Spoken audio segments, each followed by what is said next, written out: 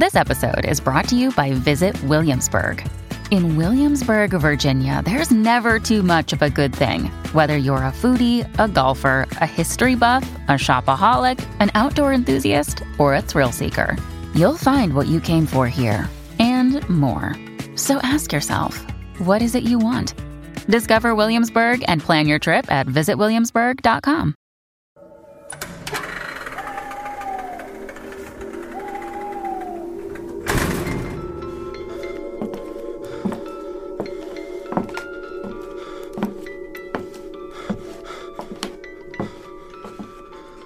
All right.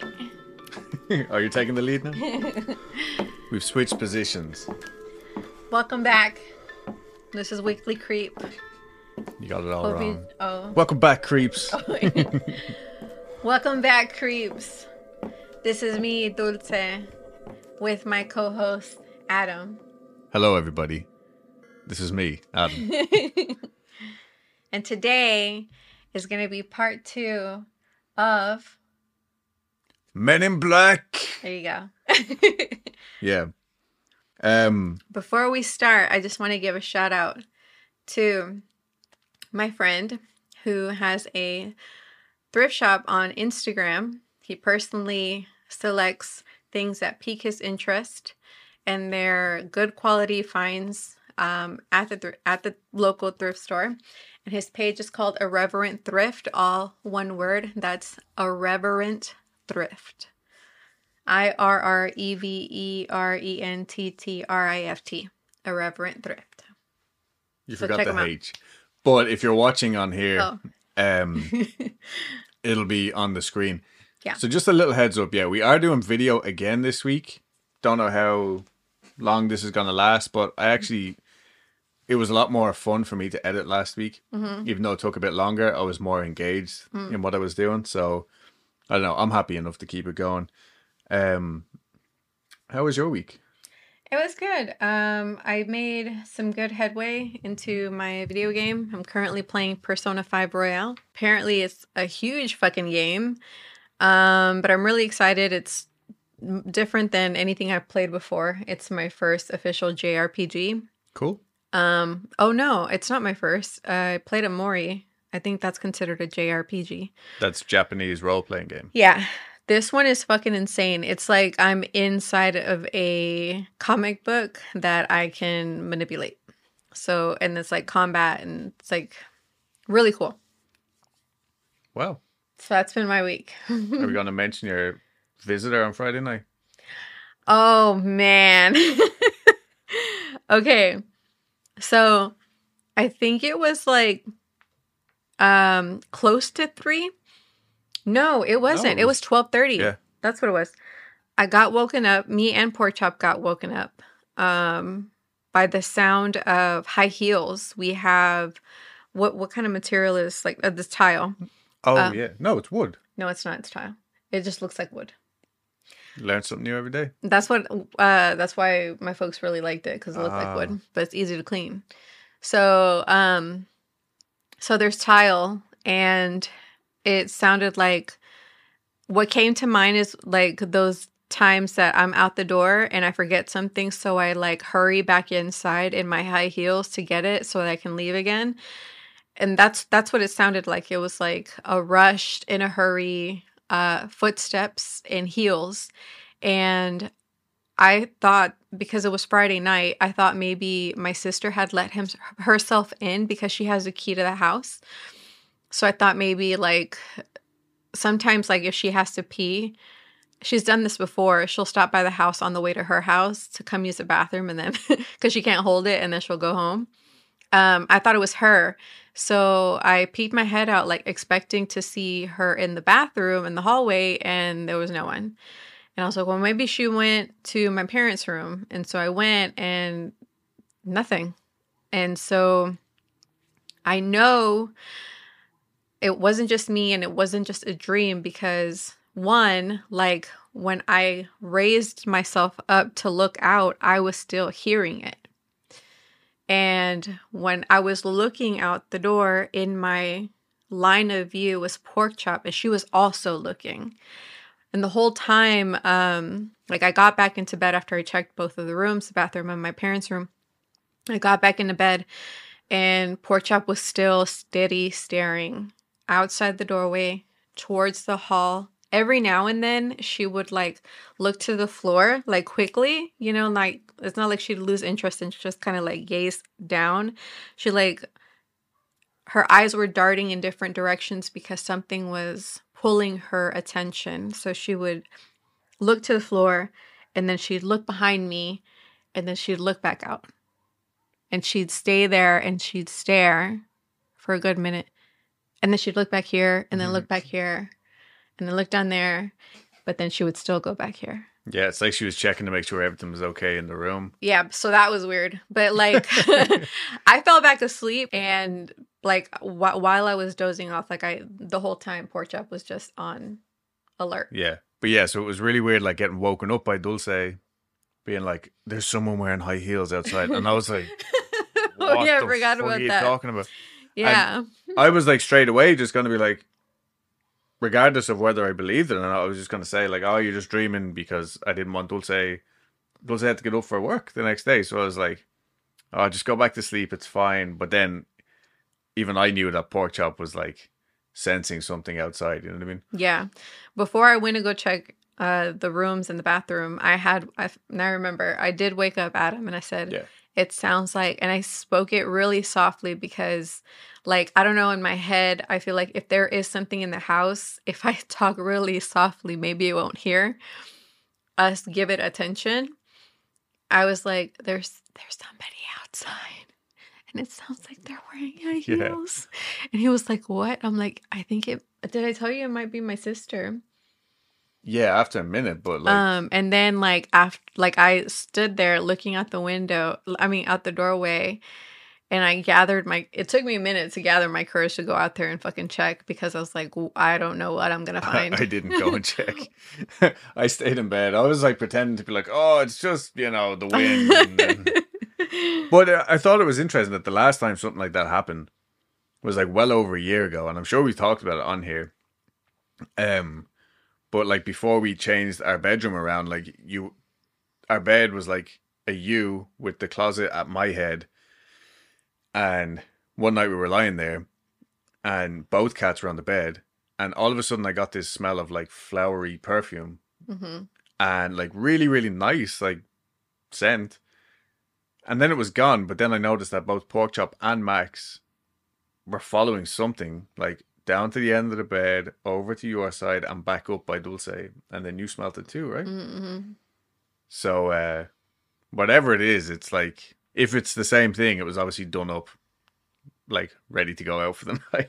Yeah. I mean, it might be one of those, it could be a stink of the house. Yeah, like some residual, like, energy. Mm-hmm. Yeah, nothing feels scary, and, like, it very rarely happens. Like, so it's like 2 or 3 things in the last 2 or 3 years, really. Yeah, it just kind of feels like there's no intention behind this, like, 2 particular situations. It kind of just feels like something's overlapping or something. Yeah, like something's going on, like, with no attention to us. Yeah, So if you do ever see, because I know in a Just Effing Ghost Stories episode, somebody mentioned, like, I keep looking over here by the door to see if, like, because they felt like someone was gonna, like, pop their head in or something. So if you do ever see that, I'm sure I'll see it when I'm editing. But yeah, that is the corner there to keep an eye on. That's the door back out. Yeah, whatever it is, it's minding its own business. But yeah, other than that, I found out that I had double the amount of wisdom teeth than a regular person. Might have uncovered a vampire family at work. That was pretty interesting. And I watched The Stepfather 1, 2, and 3. So good. Like, actually, such a good movie. I think the first one came out in 1989. I don't think we mentioned that did we mention that we were watching Parks and Rec for the first time? No, I don't. Oh, it's really good. We've been watching Parks and Rec. But no, so The Stepfather, I'd seen the remake of the movie, like, years ago. I actually think I watched it with my dad. And it was really good. I think it's Jason Bateman. But I was on Shudder the other day, and I was like, let me check out the original. It's probably going to be shitty. No, I was glued to it. All three of them. And like any series, when it gets to the third one, I'm always like skeptical. But no, it like kept me going the whole time. And yeah, I felt like it really held up as well, considering it was like 30 years old or older. I've never seen the movies. I'll take your word for it. They are really good. I think you would like them, honestly. It's almost more thriller than anything else, but really good. I've had a really relaxing day, so that's why I'm yawning. And this episode is sponsored by not these guys. Speaking of which, have you ever heard of Magic Mind? I don't know if you would know about such a thing, but I've heard really good things about Magic Mind. Yeah? Yeah, in fact, I actually used it for a little while. And I know somebody else who used it for longer than I did. Oh, I think I know who you're talking about. You're married to her, your wife. Oh, that's me. Yeah, that's right. Brilliant segue there into our Magic Mind thing. But yeah, I mean, I feel like if this is your first time listening, first of all, go back and listen to last week's episode, because this is part 2 of a series. We have been saying this for the last few weeks. But honestly, Magic Mind is just a really good product, I think. Mm-hmm. In terms of focus, that's something that I didn't mention.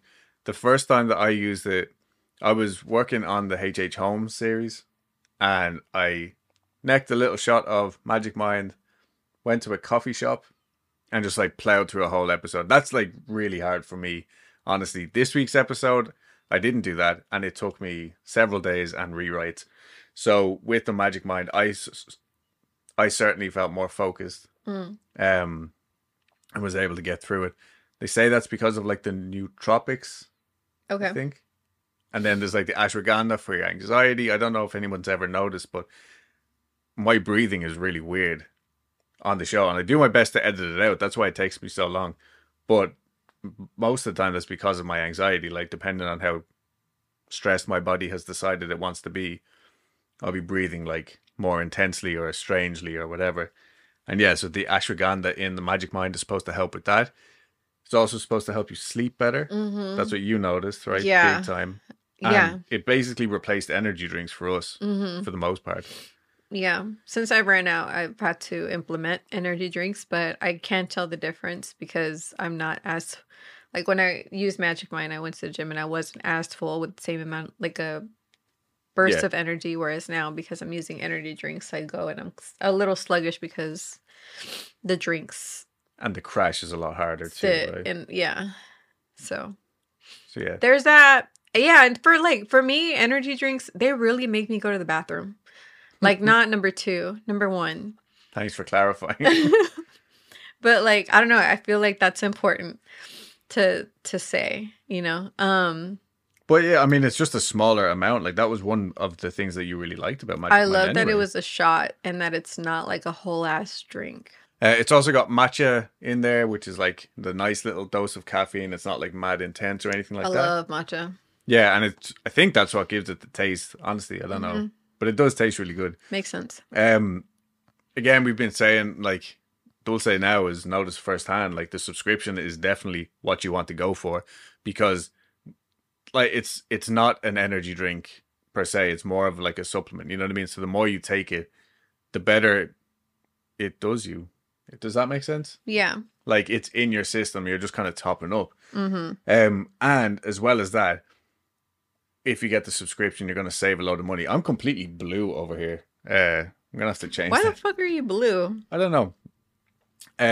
But yeah, so that's why we would recommend the subscription. And yeah, you're going to save a bunch of money. So if you go to www.magicmind.co/weeklycreep, you will get up to 56% off if you go for the subscription, and if you type in code weeklycreep, all capitals. www.magicmind.co/weeklycreep. Use our code weeklycreep and get up to 56% off. And yeah, there you go. Finger guns. I thought I lost this pencil or someone stole it. That's what I thought. I thought someone stole this pencil from my drawer at work, but it's here. I don't know when the fuck I placed it here. I was so sad because I was like, I can't even remember what it looks like. And here it is. It's Gudetama. Nice. The lazy egg. Because I was like, now I have all this lead and I have these erasers. Got all this lead and no pencil. Yeah. I'm like, no pencil. All right. So who is ready to hear the second part of the Men in Black? Yeah. That squeaking noise is Dulce rocking back and forth in a chair for those not watching. Oh, now it doesn't want to. Now that I'm forcing it. So also last week we did make a couple of reels with, I'm pretty sure, like most of the important information of like images that we were talking about on here, because I know that for people watching or for people listening and not watching, last week's was actually a really visual episode. So always check out our Instagram for more context about like what we're talking about on here. Again, this video format is kind of new for us anyway, so we will be learning, but I'm gonna try my best to do hopefully more reels and just regular Instagram posts if not. Check out our Weekly Creep YouTube, because we have a few videos, like older videos that we've done on there. Yeah, that are actually pretty funny. We watched that Amazon review one. Oh my God, that one was so fucking funny. Some of them are only available through the Patreon page. Still? Yeah, I'm not honestly sure which ones. If you do want to sign up for Patreon, it is only $2 a month, and there is a big backlog. Some of it's available on our regular feed, some of it's not. And honestly, I just don't know which is and which isn't. So if you do feel like supporting the show, absolutely jump on Patreon. If not, and if you just want extra content, jump on there and you can go through all the backlog of stuff. Yeah. We will eventually get back around to producing more stuff on there. $2, the price of a coffee, every month. The price of a coffee?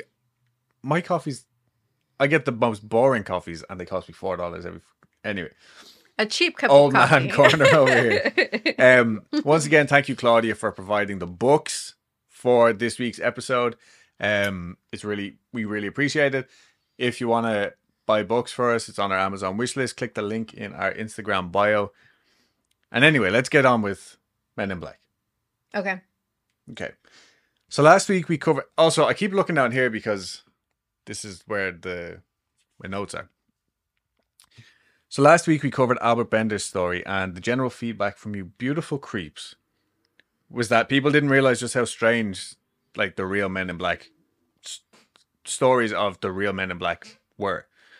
We briefly mentioned the account of Raven Mindel's family, whose experience like came across as, I hate to use this word, but like stereotypically demonic, like with the bruising on the daughter's leg and all that, and like poltergeist activities, stuff like that.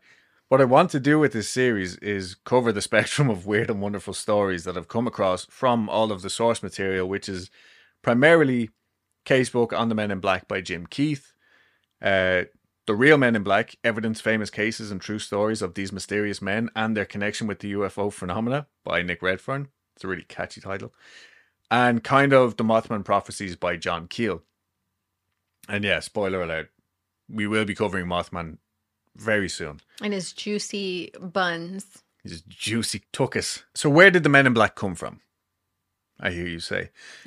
There is, of course, like theories that the Men in Black have just always been. Going back hundreds of years, there's always been stories of Men in Black, but there's a huge difference and separation, I think, between a Men in Black story and a man dressed all in black arriving in the darkness of night. Usually those stories would have people believe that that particular character was like the devil or one of his disciples or something. And it seems like the people involved in Men in Black lore believe that these are like the very same beings that are harassing people still today in this day and age. Like they've just modernized a little bit as their clientele, I suppose, have modernized.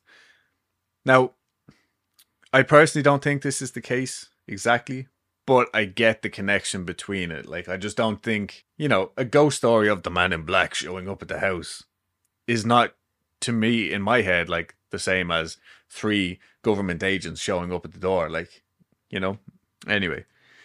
So back in the day, witches and the devil were the thing to be afraid of, right?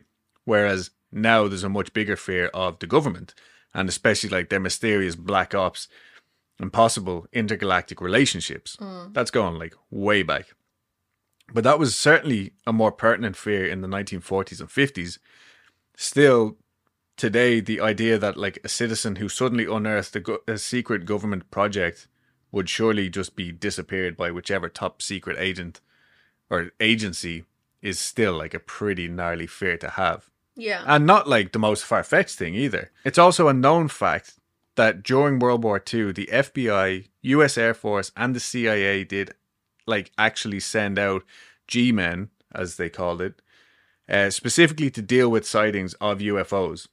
The UFOs in question on paper, actually rather fitting for this week, they were Japanese Fugo assault balloons. So I think this week already, I'm not trying to stay up to date on all of the UFO goings on right now, but there's been like 4 of these balloons shot down the last week, like over US airspace and stuff like that. So I thought it was kind of coincidental that I was reading about it happening almost 100 years ago, you know?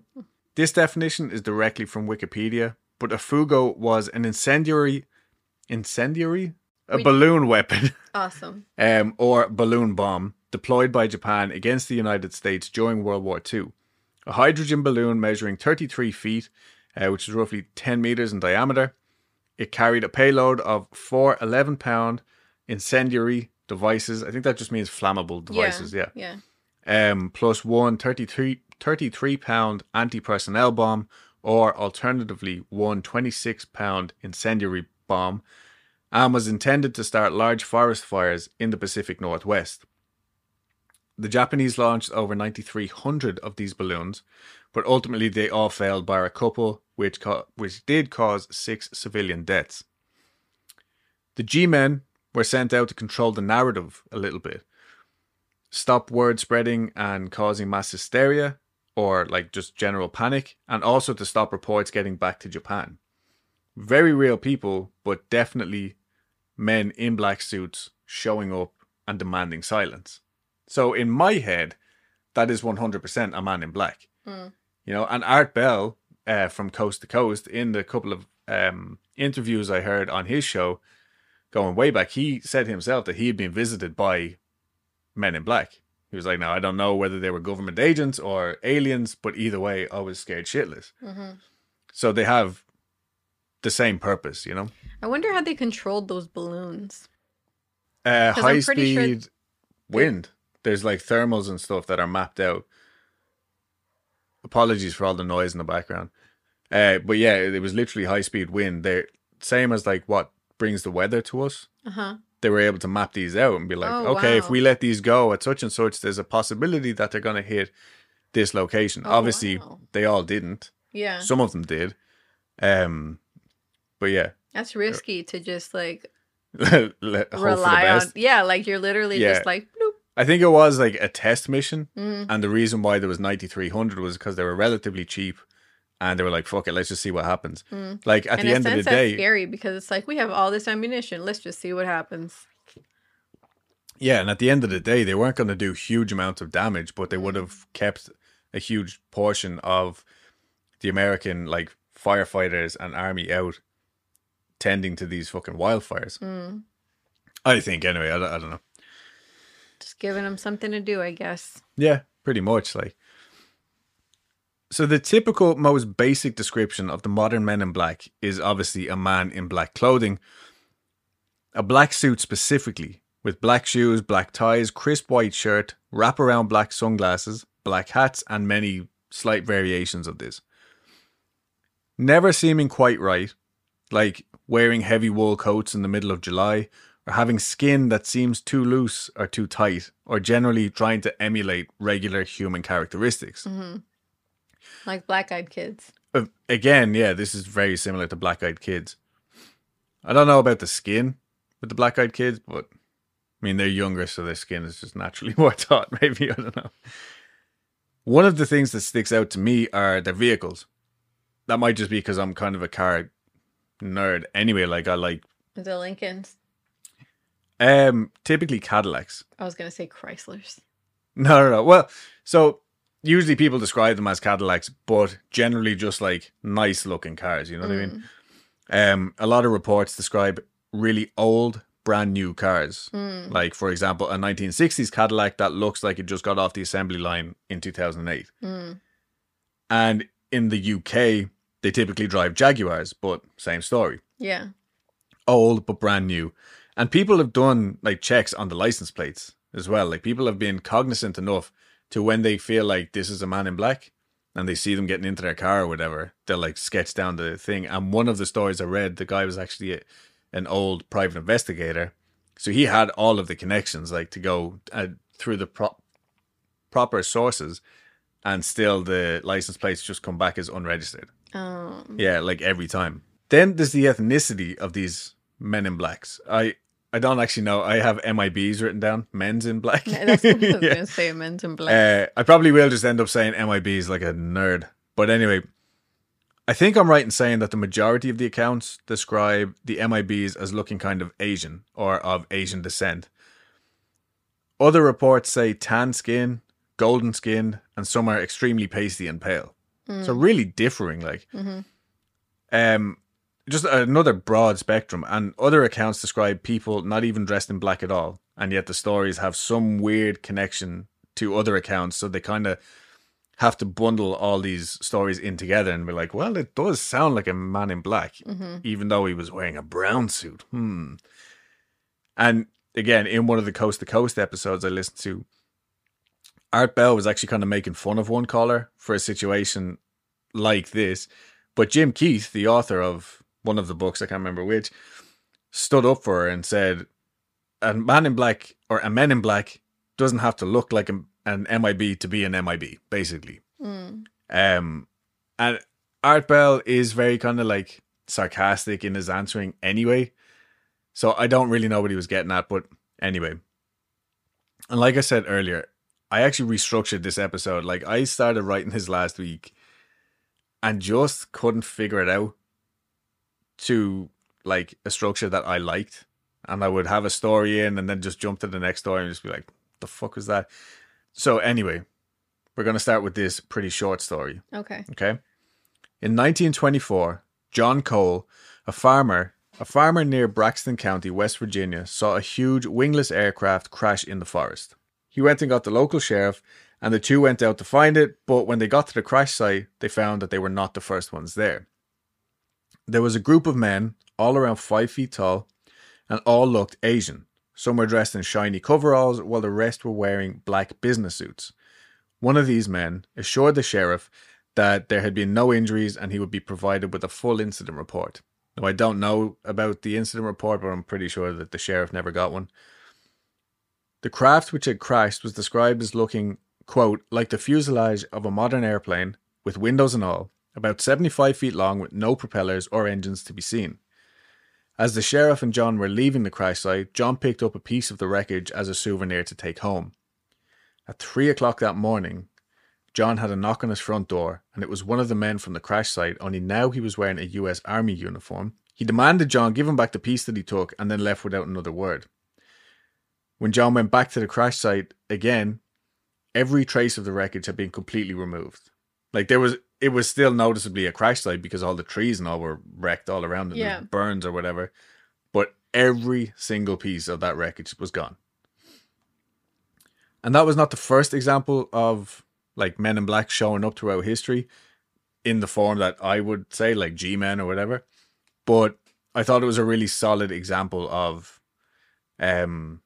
like tangible men in black showing up, physically taking something and handling a situation and telling the people, don't worry about it, we've got it, go back home. One of the more popular stories, I think anyway, from hearing like other people covering it, was that of an incident that occurred in June 1947 up there in Tacoma, Washington. A fellow by the name of Harold Dahl, not Roald Dahl, allegedly witnessed and took photos of 6 donut-shaped UFOs flying 2,000 feet above his boat as he was travelling to Maury Island. Quote, in describing the aircraft, I would say they were at least 100 feet in diameter. Each had a hole in the centre, approximately 25 feet in diameter. They were all sort of shell-like gold and silver colour. Their surface seemed of metal and appeared to be burled, because when the light shone on them through the clouds, they were brilliant. Not all one brilliance, but many brilliances. Something like a Buick dashboard. All of the aircraft seemed to have large portholes equally spaced around the outside of their donut exterior. These portholes were from 5 to 6 feet in diameter and were round. They also appeared to have a dark, circular, continuous window on the inside and bottom of their donut shape, as though it were an observation window. Now, one of the UFOs was like struggling, and the other 6 had surrounded it as it was like kind of like chitty chitty bang banging its way across the sky, I guess. Then Harold heard an explosion, and the struggling craft dropped white metal sheets and dark slag into the ocean and the nearby beach. I left out the word "and," so I was like, now what else was in the ocean? Sharks. Harold and his boat. Oh. This random UFO dropped its load over Harold's boat, and Harold's son was hit and burned pretty badly. And pregnant. But a pet dog that was on board. Because it's load. Oh, yeah. You just laughed. You didn't even know. I didn't know what you were talking about. My head is too fucking trying to decipher my own notes over here. But as well as that, a pet dog that was on board was killed, and the boat itself was damaged. So Harold had to go back. This wasn't actually his boat. He was manning the boat, but... Was the dog his? I don't know. I assume so. Harold immediately went back to land to report his boat damage to his superior officer, Fred Chrisman, and as well to take his son to the hospital, like he was really badly burned. He was under the impression that Chrisman didn't believe him, but the following morning, Chrisman headed out early to see what had landed on the beach, and he found this, quote, lava rock. That's what they kept referring to it as, and some of the white metal that Harold had reported. But as he's standing there inspecting the site, he says he saw one of these donut-shaped crafts pop out from behind a big fat cloud and circumnavigate the small beach, seemingly like surveying the area. And this is where the story gets weird. Later that morning, Harold gets contacted at his house by a man in a black suit, and then they go for breakfast together at some local place. Yeah. The fuck? Yeah. I think that means like this rando just showed up at his door. Because this was the 40s. I don't know if he necessarily would have had a phone to call ahead and be like, meet me here. You know what I mean? He agreed to go with a rando? Maybe it was like, if we're going to do business, let's do it away from my house. I don't know. But bear that in mind for a later story. Over breakfast, this man in black recounts the incident Harold had gone through the day before as though he had actually been on the boat with him when it happened. He then threatened Harold and his family, telling him not to mention this incident to anyone ever again. And then the photographs that he had taken were later developed that same day, but of course, like they were all unclear and then suddenly went missing. Kenneth Arnold was called in to investigate the case on behalf of a book publisher who Chrisman had contacted, and upon arriving in Tacoma, found that there wasn't any rooms available anywhere, until he found a hotel that actually had a room which had been booked and paid for under his own name by some unknown person. Now, this could have been the book publisher who organised him to go out there, but I don't know. And Kenneth Arnold was called because he had actually like witnessed a mad UFO sighting like recently, and he was, I guess, kind of like plunged into the saucer work world. He also had his own plane, so he was probably the easiest person to, like, it probably didn't take much convincing for somebody to call him, be like, hey, can you go check this out? And he's like, bop, bop, bop, bop, bop, bop, I'm on my way, you know? So anyway, he interviewed Harold and Chrisman in the room, and later found that the conversations had been leaked to the press almost word for word. Oh. Now, he suspected the two men, Yeah. because he didn't know them from whoever, but he also searched the entire hotel room for listening devices, which he did not find. But during this search, what he did find was that somebody had added a page to the phone book in the room. It was Harold Dahl's private, unlisted phone number. Just really, really random. That is. Yeah. Like, how did they know that he was going to look in the phone book? Yeah, I don't... You feel me? It's like, No I idea. understand they probably did it like as a threat. Like, we can get a bunch of other randos Maybe. to call you Yeah. if they look in this phone book. Yeah. You see what I'm saying? Well, so Harold Dahl was the experiencer. Mm-hmm. Kenneth Arnold was the one who found the number. But even still, a really strange occurrence. yeah. From Arnold's interaction with the two men, he found that Harold he found Harold to be the more believable of the pair. There was just something about Chrisman that like didn't sit well with him. He was really into the idea of having like military and government agencies involved in this story. He was just very excited about the whole thing. Whereas Harold was more reserved and seemed like he just wanted to tell his story and be done, like get the fuck away from all this. But it turns out that Chrisman had actually been in the OSS, which was what turned into the CIA eventually. And there's theories about him having something to do with like the JFK assassination. All this like madness that the more I read it, the more I was like, there's something else like going on here with this guy. But I don't know whether he was like spreading these rumors himself. You know what I mean? Could be, yeah. If he's that excited about the whole thing. But regardless of all that, after Harold's incident was reported, the military did send over people to investigate. And it's assumed that they got samples of the materials too, the white metal and the black lava rock. But while these guys were flying back to their base, their plane crashed. Right? These official government sent like army people. But only 2 of the 4 people in the plane died. The other 2 were the 2 unnamed men jumped to safety. But there was allegedly no emergency radio broadcast at any time from this flight, even though the 2 parachutists jumped approximately 10 minutes before the plane actually went down. Yeah. And again, the 2 people who survived were unnamed. And afterwards, the area was blocked off with the excuse that there was classified cargo on the wrecked craft. And nobody was allowed at the crash site. So when Kenneth Arnold was getting ready to fly back home in his own personal plane, he also had a pretty close call. He got 50 feet off the ground and then suddenly the engine just stopped dead. It like didn't sputter or anything. It just cut out completely midair. That's terrifying. Yeah. Now he managed to land safely enough with only minimum damage to his landing gear. But upon inspecting the aircraft, he found that somebody had actually switched off his fuel valve. Like it was physically closed. The fuck? Yeah. Weird. How? Like mid-flight? No, I guess like there's enough fuel in the engine and system to just get already. You going. Yeah. I mean, that's, I guess. Oh, you know wow. what I mean? More unfortunate stuff happened to Harold as well. But like he basically said like after this incident, his whole life went to shit. And he like seemed to blame it on the incident. But it all like seemed really unrelated. Like his wife got really sick. He lost his job and like his son was involved in like a near-death accident or something. Well, I mean, it could be related. Like, it could be, yeah. Not exactly directly, but like, remember how we were talking in the last episode, the possibility of things being like related to each other, like UFO things related to like... Yeah, like people getting like radiation sickness and stuff like that. I mean, maybe, but like the wife wasn't there. Yeah. You know, and it was more like unfortunate events rather than like that. If the wife had been there and then got cancer like a few months later, you could have gone like, oh, maybe that was it.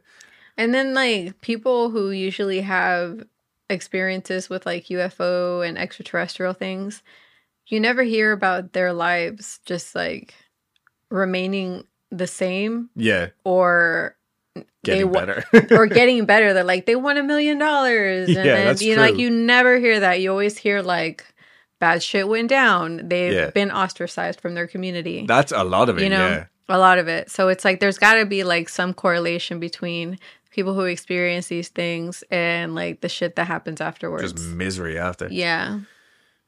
Okay, so and again, there's a lot more to that story. But I'm trying to like touch on all the highlights here. So from that story, we're going to jump forward another little bit here to September 11th, 1976. Orchard Beach, Maine. A general practitioner with an interest in hypnosis, Herbert Hopkins, had been working with a patient who had experienced missing time after an encounter with some mysterious lights in the sky. With some mysterious lights in the sky while driving home late one night the previous October. He had been doing regression therapy with this guy, David Stevens, and it was becoming clear that he had been abducted by aliens, or at least that was the story that was being dragged out of him. Anyway, Around 8 o'clock on the evening of September 11th, 1976, Dr. Hopkins, Doc Hop, as his friends call him, received a phone call from someone claiming to be from the New Jersey UFO Research Organization, or NJUFO. All right. He wanted to ask the doctor some questions regarding the Stevens case, and so Doc Hop invited him over without a second thought. Just like that. Just like that. Didn't even know the chap's name. After he hung up, he went to the front door to turn on the outside light so the guy could see the house number. But when he got to the front door, the man was already there. Fucking knew it. I fucking knew it. He was walking slowly up the porch stairs. Jesus Christ. And this is before cell phones. Yeah, and before car phones. Exactly. And there was no parked cars that he could have gotten out of. No strange cars hanging around. And again, that's my point. This is long before mobile phones. And Doc Hop knew that there was no nearby phone boxes either. Yeah. Or phone booths or whatever you call them. Yeah. Even more strange, Doc Hop simply opened the door and let the man in. Yeah. I don't even know. Hindsight, did he think that was weird? Or Yeah, no, definitely. This dude's house had actually been burgled twice in the past. He was quite, not paranoid, but very safety conscious, in his house. But he still opened the door. Still opened the door, yeah. To this rando. Yeah. After all those burgles.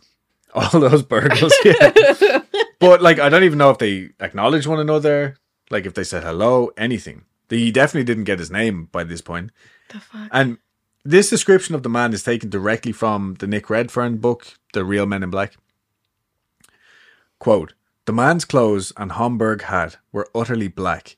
His suede gloves were grey, his skin was deathly white, and his body was skinny in the extreme, as was evidenced by the fact that the man's wrinkle-free suit was clearly way too large for his sickly-looking skeletal frame.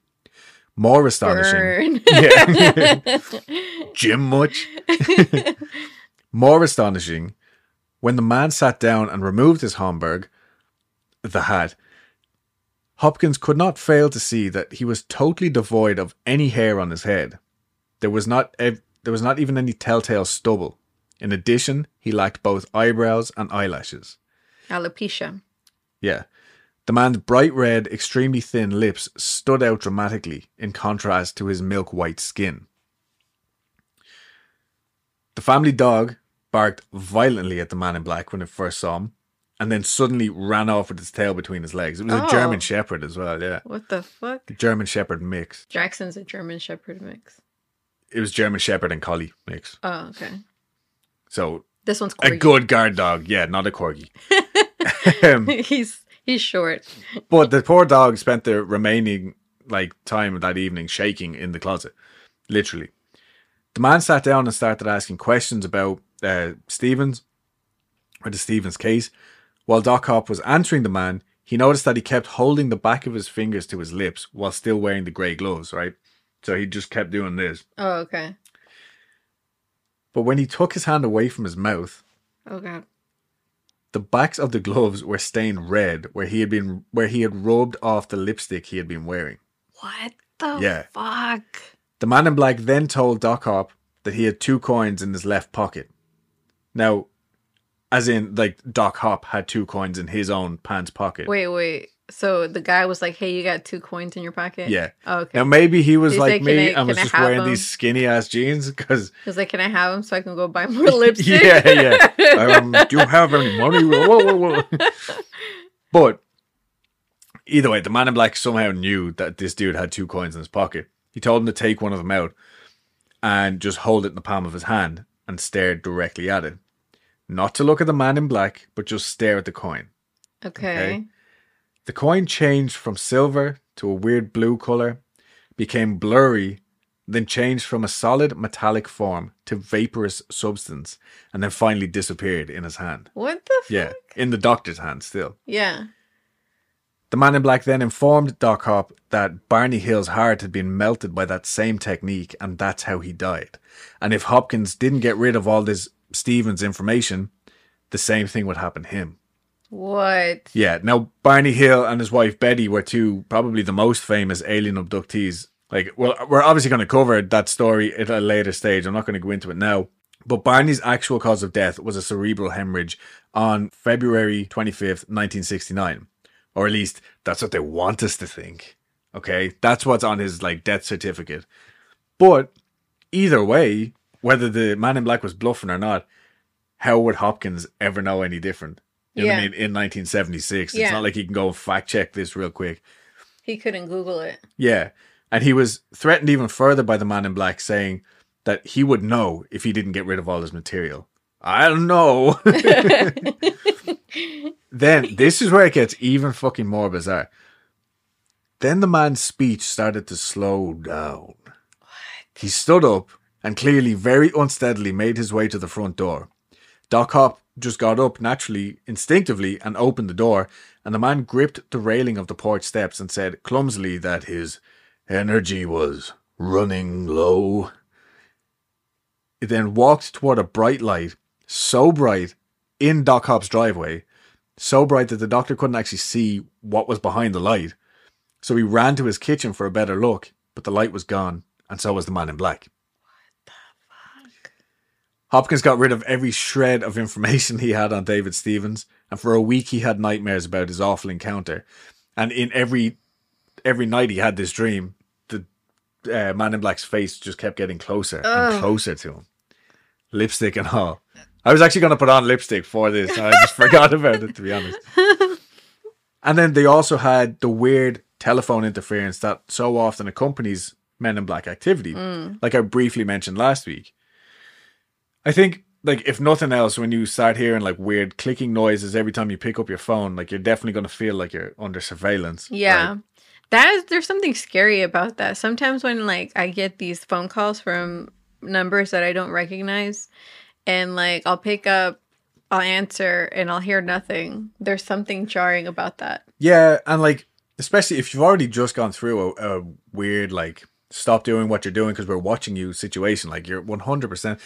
My granddad used to tell me, don't know how true it was, my granddad can spin a yarn, but his oldest brother was fluent in Gaelic, and he was a good bit older than my granddad. So apparently he had ties to the IRA, like, back in the 50s. And my granddad would say he also had a telephone in his house, this guy, because he had like money. That was like a thing, you know, he had a telephone in his house. But he would show my granddad, apparently, when he would pick up the phone, you could hear someone else unclicking and listening in. He said it was the English. Oh, yeah, because of his ties. Who fucking knows? That could be a completely made up story, but that's interesting. I always think of it when I hear stuff like this. But anyway, that was total sidetrack. But last week, I briefly mentioned John Keel's phone masturbator definition. You remember that? Oh, yeah. Yeah, so I actually looked it up. He was like, I know when someone's on the other end masturbating. Well, yeah. So this is a quote from Mothman Prophecies. Today, heavy breathers plague telephone subscribers from coast to coast and are usually assumed to be sex nuts. Yeah. When I received many such calls in 1967, 1968, I recorded some of them and studied the tapes. The sound is more mechanical or electronic than human and is probably caused by the introduction of a modulated current into the telephone line. This phenomenon is not isolated to the cities. People in remote towns with a population of only 25 or so also get these calls. The heavy breathing of the sex nut who, supposedly, masturbates while he listens to a female voice on the line contains certain recordable vocal characteristics which are totally absent in the heavy breathing calls I taped. Played at a slower speed, the recorded breathing was an evenly spaced series of pulses, resembling the swishing sound of a phonograph when the needle reaches the end of the record and does not reject. Heavy breathing would not be so uniform. So this is the difference between Men in Black not masturbating sex nuts. But like, as funny as that was, like, you know, random masturbators on the end of the phone line or whatever, the difference between there being a person on the end and a man in black, from what John Keel says here, that actually is fucking freaky. Like, if it sounds like basically a robot on the other end of the line. That's so weird. Or some weird, like, you know, mechanical thing. Yeah. Oh, also, this was supposed to be a joke that I made and I forgot to finish it. In Jufro, the New Jersey fucking UFO research organization didn't even exist. Oh. Yeah. I just made it in Jufro because they always make like silly little... like MUFON. Yeah, like MUFON, yeah. But anyway, yeah, so it was another thing, like how would Dr. Hopkins even know that this did or did not exist at the time? That's true. Say anything in an authoritative voice and someone will believe you. Yeah, and also this thing clearly had some sort of like fucking telepathic control going on, you know? Yeah. Anyway, author Marie Jones also had some crazy phone calls in the 1990s. Jones had been in MUFON, the Mutual UFO Network, since I think the mid-70s, and had made friends with another lady based on their interest in UFOs or whatnot. So, like, she had moved from LA to San Francisco or San Diego or something, and put an ad in the papers being like, hey, I like UFOs. Do you like UFOs? Like, let's start up our own smaller, like, UFO research thing.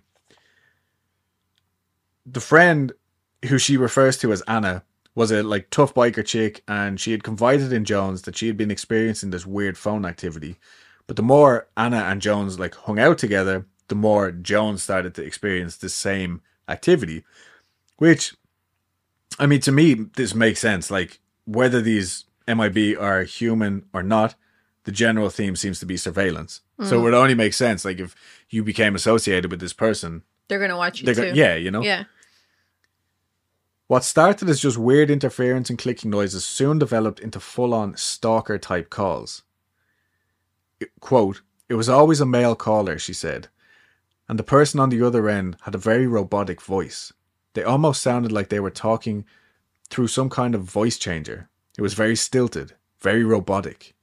This person was telling me what clothes I had on, what book I was reading, where the book was, what room I was in, and the place where I lived, you couldn't see in it. The calls kept coming, and this person was telling me more and more personal things that they should have never known. She asked Anna if she was also experiencing this, and Anna, who lived in a kind of a rural area, told Jones that they had actually had people trespassing on their property late at night.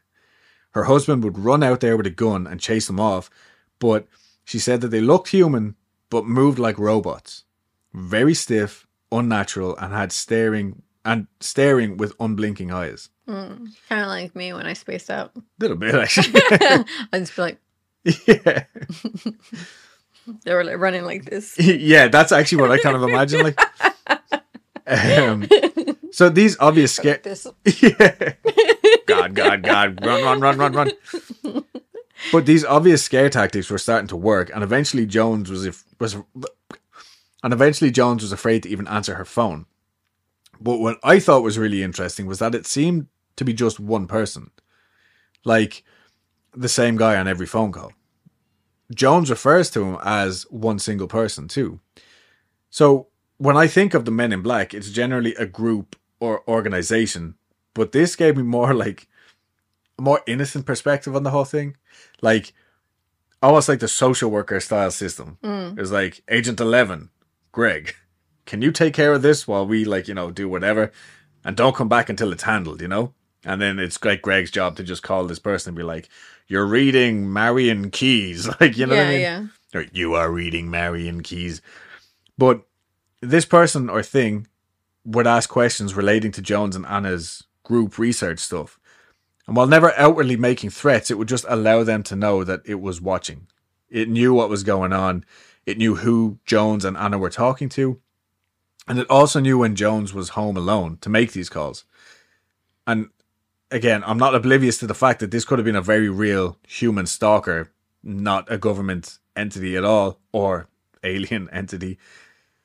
But eventually these scare tactics worked. Jones and Anna disbanded their little UFO group, and Jones even moved away. I don't know if it was quite related, but she moved back to LA after a while. So I don't know, part of me, the cynic, the skeptic in me, is like, this could just be someone who is also interested in UFOs, and it's just like, I'm going to play such a good prank on these people because they're so invested. I'm going to make them look like idiots, you know, by being the Men in Black myself. I don't know. It's all just, guesses. Or it could have been one of their friends. That's what I'm saying. Who maybe who went was inside their house and knew what book they were reading Yeah. and where they kept it. it could have even been, this was my theory. So Jones's husband at the time was a musician. Mm-hmm. And so she would be at home late at night on her own while he was out like playing gigs or practicing or doing whatever.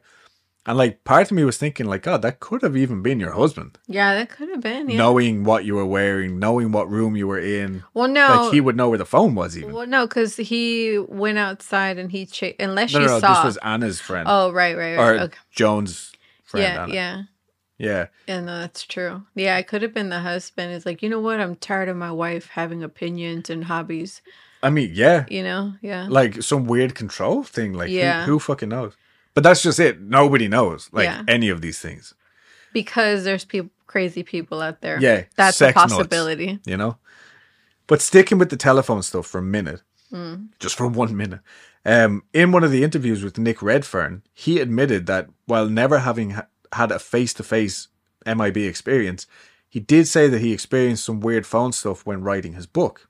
Mm.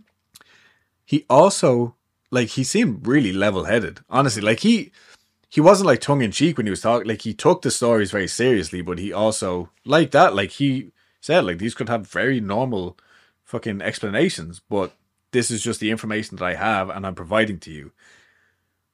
But he did admit that he was, like, really creeped out one night when his phone rang and it was one of these weird calls, but it was literally coming from inside of his own house. What the fuck? Yeah. And I'm pretty sure it was a mobile phone that he picked up. And it was like, now I'm pretty sure this was before like Apple, but like say I can call my phone off of my iPad or laptop or whatever, and it will come up like Adam Lynch, you know? And essentially that happened to him. And so he was like, okay, someone's playing with me. He answered it and it was just these weird noises, like clicking noises and stuff. That's so weird. Yeah, and also like really cliche, which he admitted. He was like, yeah, like he kind of sounded a bit embarrassed to even be admitting it, like. Yeah. But still weird. Mm-hmm. There's another really famous MIB story that I really personally, again, don't think this was an MIB story at all, but I'm including it because it seems to always get referenced. This one took place in the summer of 1967 in Max's Kansas City, which was a legendary nightclub and restaurant located at 213 Park Avenue South in New York City. Now, the reason why I'm even telling you this is because like this place was the spot for like all sorts of rock stars, Lou Reed, Andy Warhol, all these people used to hang out there, especially during the 60s and 70s. Mm-hmm. It's mentioned in Rockstar, like that's how I knew about Max's Kansas City. I think it was from an Aerosmith song. Mm-hmm. I think Mama Kin, actually. I could be wrong. Anyway, but if you're interested in learning about any of that kind of stuff, like check out No Dogs in Space. They do deep dives on punk and stuff like that. So I found out even more about Max's Kansas City, and it was just like a staple. Either way, well known for like weirdos hanging out. And in the summer of 1967, a quote, oddball character walked into Max's. He was tall, awkward, and dressed in an ill-fitting black suit that seemed out of style. His chin came to a sharp point, and his eyes bulged slightly, like thyroid eyes. That's a quote. He sat down in a booth and gestured to the waitress with his long, tapering fingers. "Something to eat?" he mumbled. The waitress handed him a menu. He stared at it uncomprehendingly, apparently unable to read. "Food?" he said, almost pleadingly. "How about a steak?" she offered. "Good." She brought him a steak with all the trimmings, and he stared at it for a long moment, and then picked up his knife and fork. He went like this with it. Well, glancing around at the other diners, it was obvious that he didn't know how to handle the implements. The waitress watched as he fumbled helplessly. Finally, she showed him... I'm just imagining him banging his head up against the steak. Yeah. You know, try like eat it. Anything. Finally, she showed him how to cut the steak and spear it with the fork. He sawed away at the meat. Clearly, he was really hungry. Now, this is a quote again from Mothman Prophecies. "Where are you from?" This is the waitress. She asked gently. "Not from here." "Where ya?" "Another world." Boy, another put-on artist, she thought to herself. The other waitresses gathered in a corner and watched him as he fumbled with his food, a stranger in a strange land. And again, like I said, that's pretty much a direct quote from Mothman Prophecies. But I included it because, number one, I've heard it a bunch of times kind of dolled up and made to sound really mysterious and like he didn't even know how to eat steak. Oh my God, he's clearly an alien. But like, they just make it seem a little bit stranger than it actually might have been. And two, because this really sounds like someone who's just been on a 3 or 4 day bender. Yeah. Coming into Max's Kansas City and being like, Lou Reed is sitting in the corner, like looking at you, like, you know what I mean? He's just done a ton of fucking whatever drugs was going around in the 60s and 70s. Possible, yeah. But it is also still, if it is a man in black, what was he fucking doing there? You know what I mean? Yeah. Anyway, I know what you're saying right now. Like, okay. Are we Men in Black? Because we know what you're Yeah. saying. Enough of the stories. Where's the proof? Where's the evidence? Fine. You want to see pictures of the real Men in Black? Oh, God. Real life, in the flesh, Men in Black in all their terrifying... Don't show me Will Smith. Spine-tingling... No, it's actually... I should have done that. I never even thought of that. In all their spine-tingling, flesh-crawling glory. Okay. Avert your eyes, watchers. Oh, God. Listeners, go on Instagram. Really? Ah, tedious. Oh, my God. Yeah, I know. It just looks like a guy who lives in his parents' basement. Pretty much. I'm pretty sure that's exactly what this is. So, oh, and this one as well. His hat's white. I know. And this one, which is actually kind of ominous looking, right? No. It's a dude in a suit. He looks like a Blues Brother. Well, I mean, Blues Brothers look like MIB. Yeah, but they look like they fucking can pull out a clarinet from under their fucking jacket coat. But the story behind the more like voyeuristic, ominous Maybe photo, an oboe. it's actually a pretty interesting story, right? John J. Robertson, Jack to his friend, was the secretary for the National UFO Conference and was apparently the man to go to for all of your UFO needs in New Jersey. He apparently had a huge UFO library.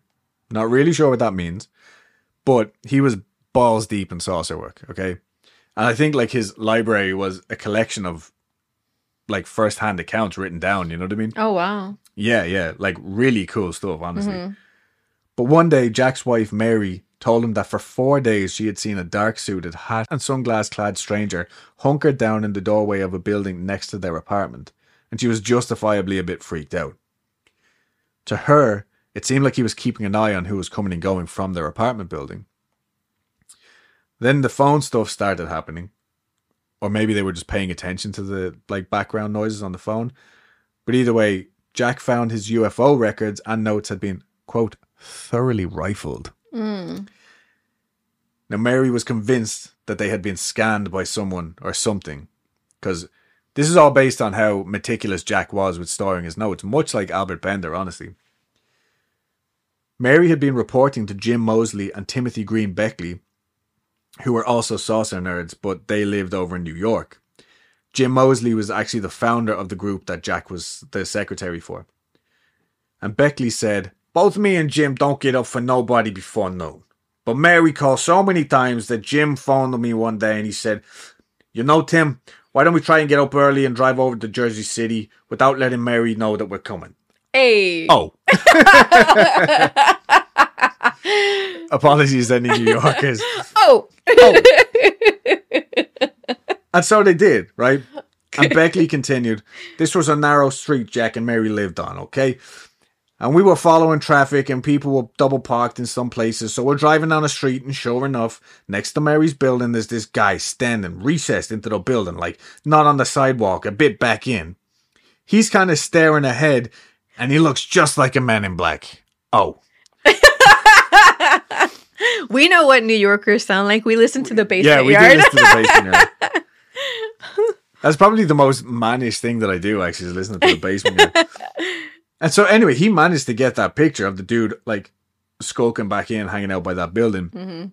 But they just had to keep going because there was nowhere to stop. So he's like driving by, gets the picture. And of course, by the time they get back, the creep was gone and never showed up ever again. Yeah. But what's extra interesting about this is while Beckley is 100% to this day still believing that this is a genuine picture of a Man in Black, Moseley, who was the founder of this UFO conference. He has a much more down-to-earth theory. So we drove over there, and Beckley took the photograph out of the window as we was driving past the apartment. So the picture is real, and there is a guy standing in the doorway. And Tim was right. We went around the block, and when we came back, the man was gone. The only thing that kind of made sense to me was that he was a lookout for a bookie joint or some illegal operation. Yeah. But the point is, to me, not to Tim, I know, it had absolutely nothing to do with the Robertsons or the flying saucers. He might have seen Tim taking the picture out of the car. Car? Yeah, okay. Yeah. He might have seen Tim taking his picture out of the car. And if he was doing something illegal, that's why he left. Yeah. Oh.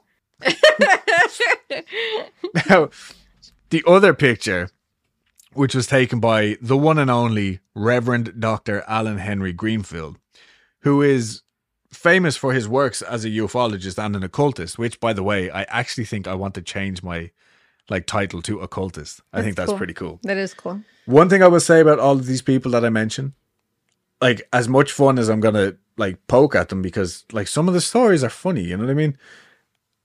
I have the utmost respect for the amount of work and years of their lives that they have dedicated to, whether it's ufology, ghost hunting, whatever. I really genuinely do respect these people to some degree.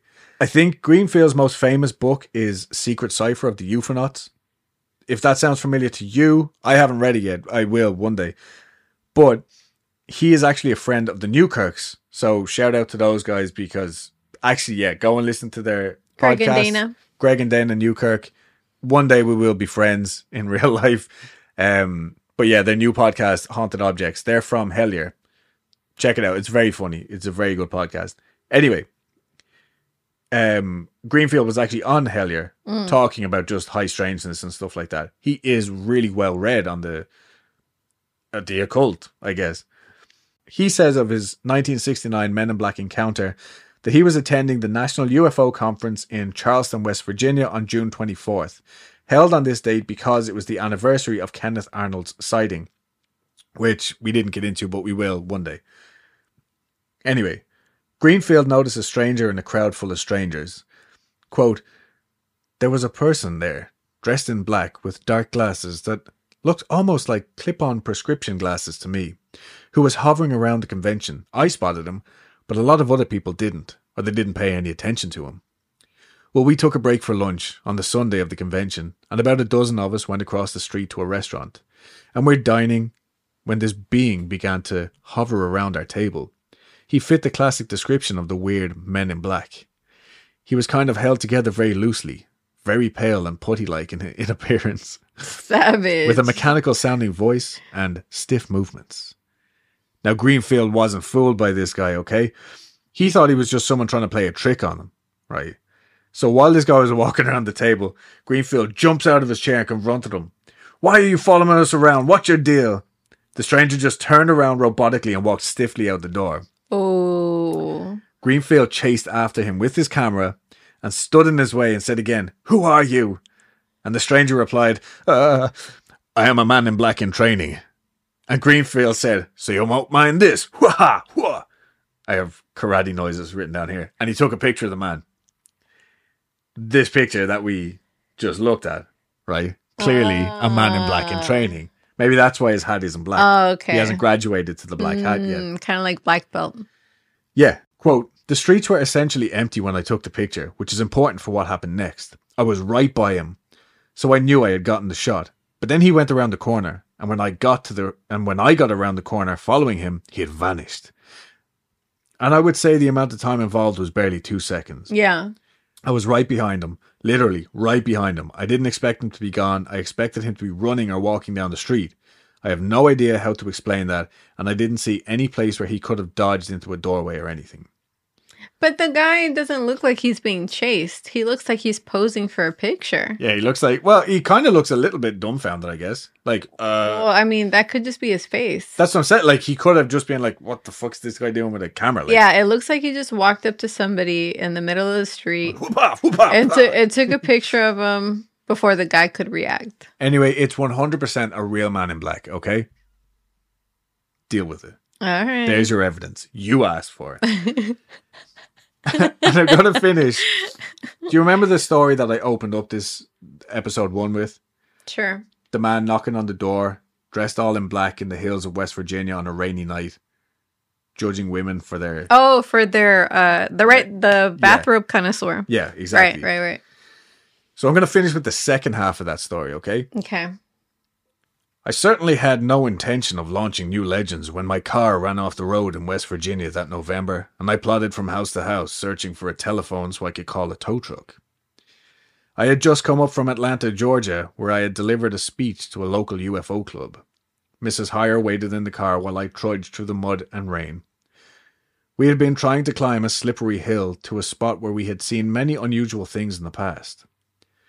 When their tire blew out. I found that the telephones in the houses closest to our location were not working, apparently knocked out by the storm. So I had to keep walking until I finally found a house with a working phone. The owner refused to open his door, so we shouted back and forth. I gave him a phone number to call. He obliged and went back to bed. I never knew what he looked like. My point, of course, is that Beelzebub was not wandering along the back roads of West Virginia that night. It was just a very tired John Keel, busy catching a whale of a cold. But from the view of the people who lived on that road, something very unusual had happened. They had never before been roused in the middle of the night by a tall, bearded stranger in black.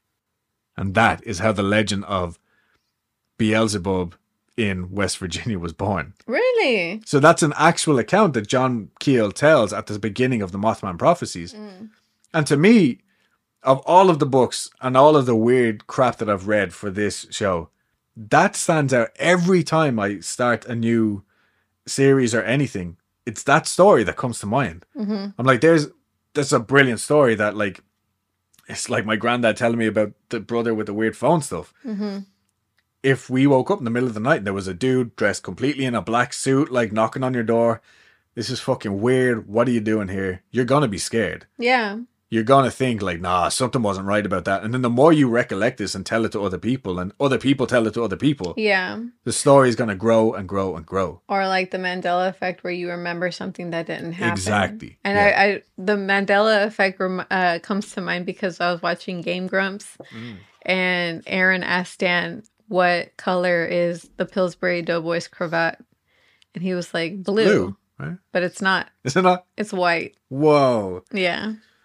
But either way, my point is, the reason why I included that story was for all of these incredible Men in Black stories, which, by the way, I am going to come back to this series. Like, I barely even, like, broke the surface of Men in Black strangeness. So in the future, I will come back with just an episode of wall-to-wall accounts.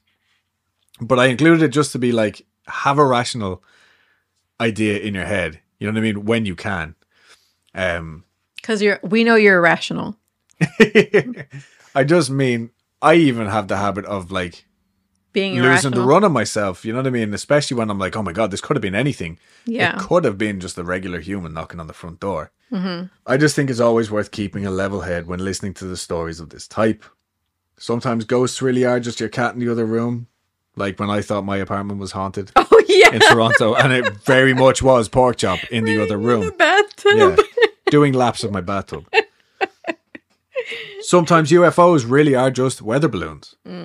That being said, I completely 100% believe in governmental MIB, and I'm 75% convinced on the stranger stories and accounts.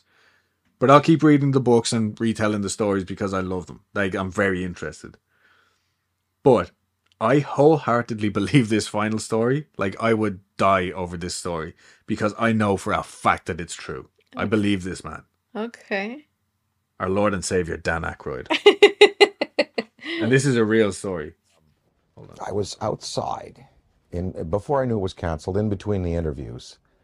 And I was outside, and Britney Spears called me because she wanted me to appear on Saturday Night Live with her. And so I was outside having a cigarette. The phone rang. Oh, Britney, how you doing? Oh, sure, of course I will. I turned away like this. I turned back, and there was a black Ford across the road, a black Ford sedan. And I was trying to look at the plate, and the plate seemed kind of like fuzzy, and I was, definitely a police car.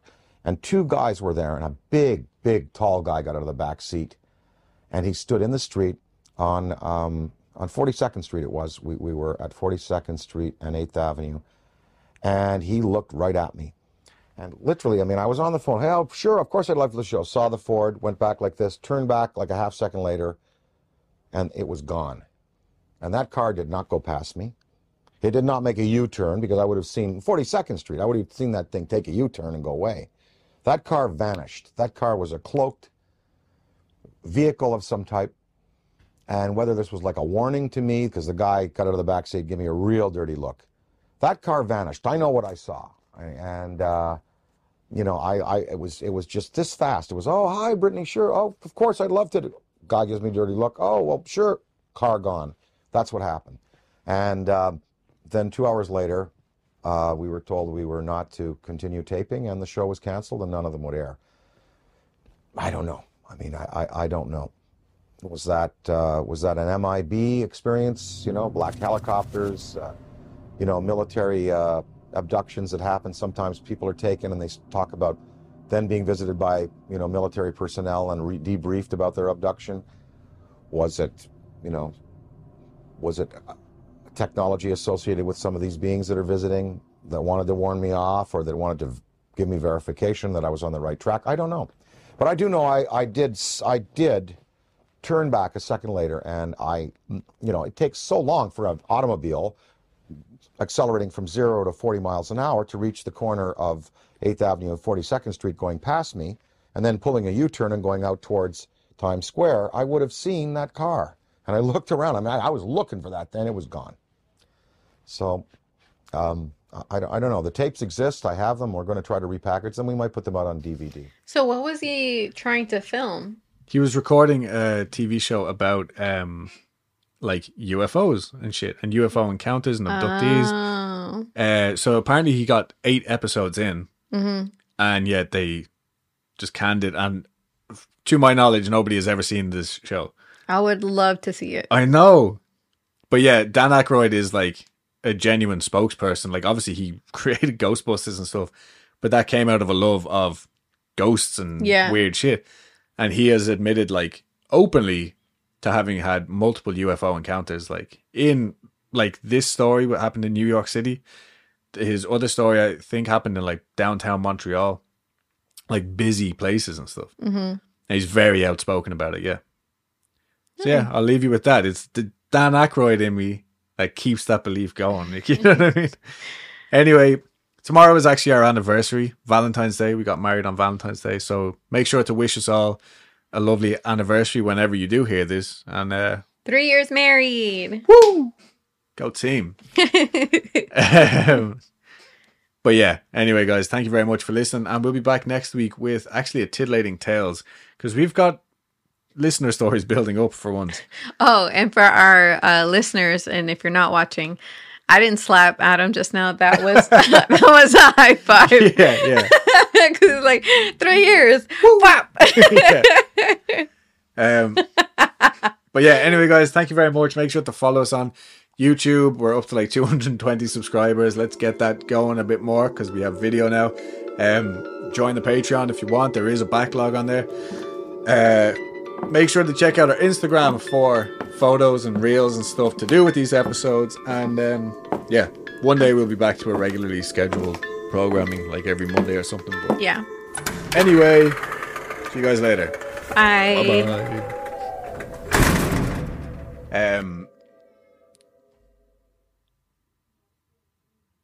Who the fuck is that?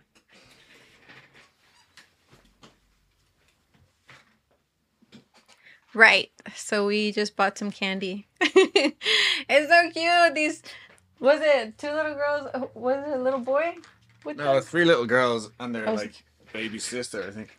It was 2 little girls and a baby sister. This is like Girl Scout chocolate or something, is it? It's always like the same shit, right? Yeah, it's like fundraising for school. Like they're probably fundraising for like a program or to like go somewhere. Yeah. You know? Like a field trip and stuff. And we're over here like, who the fuck is this? Yeah, I mean we live in the hood, so we're like a little bit. It's white.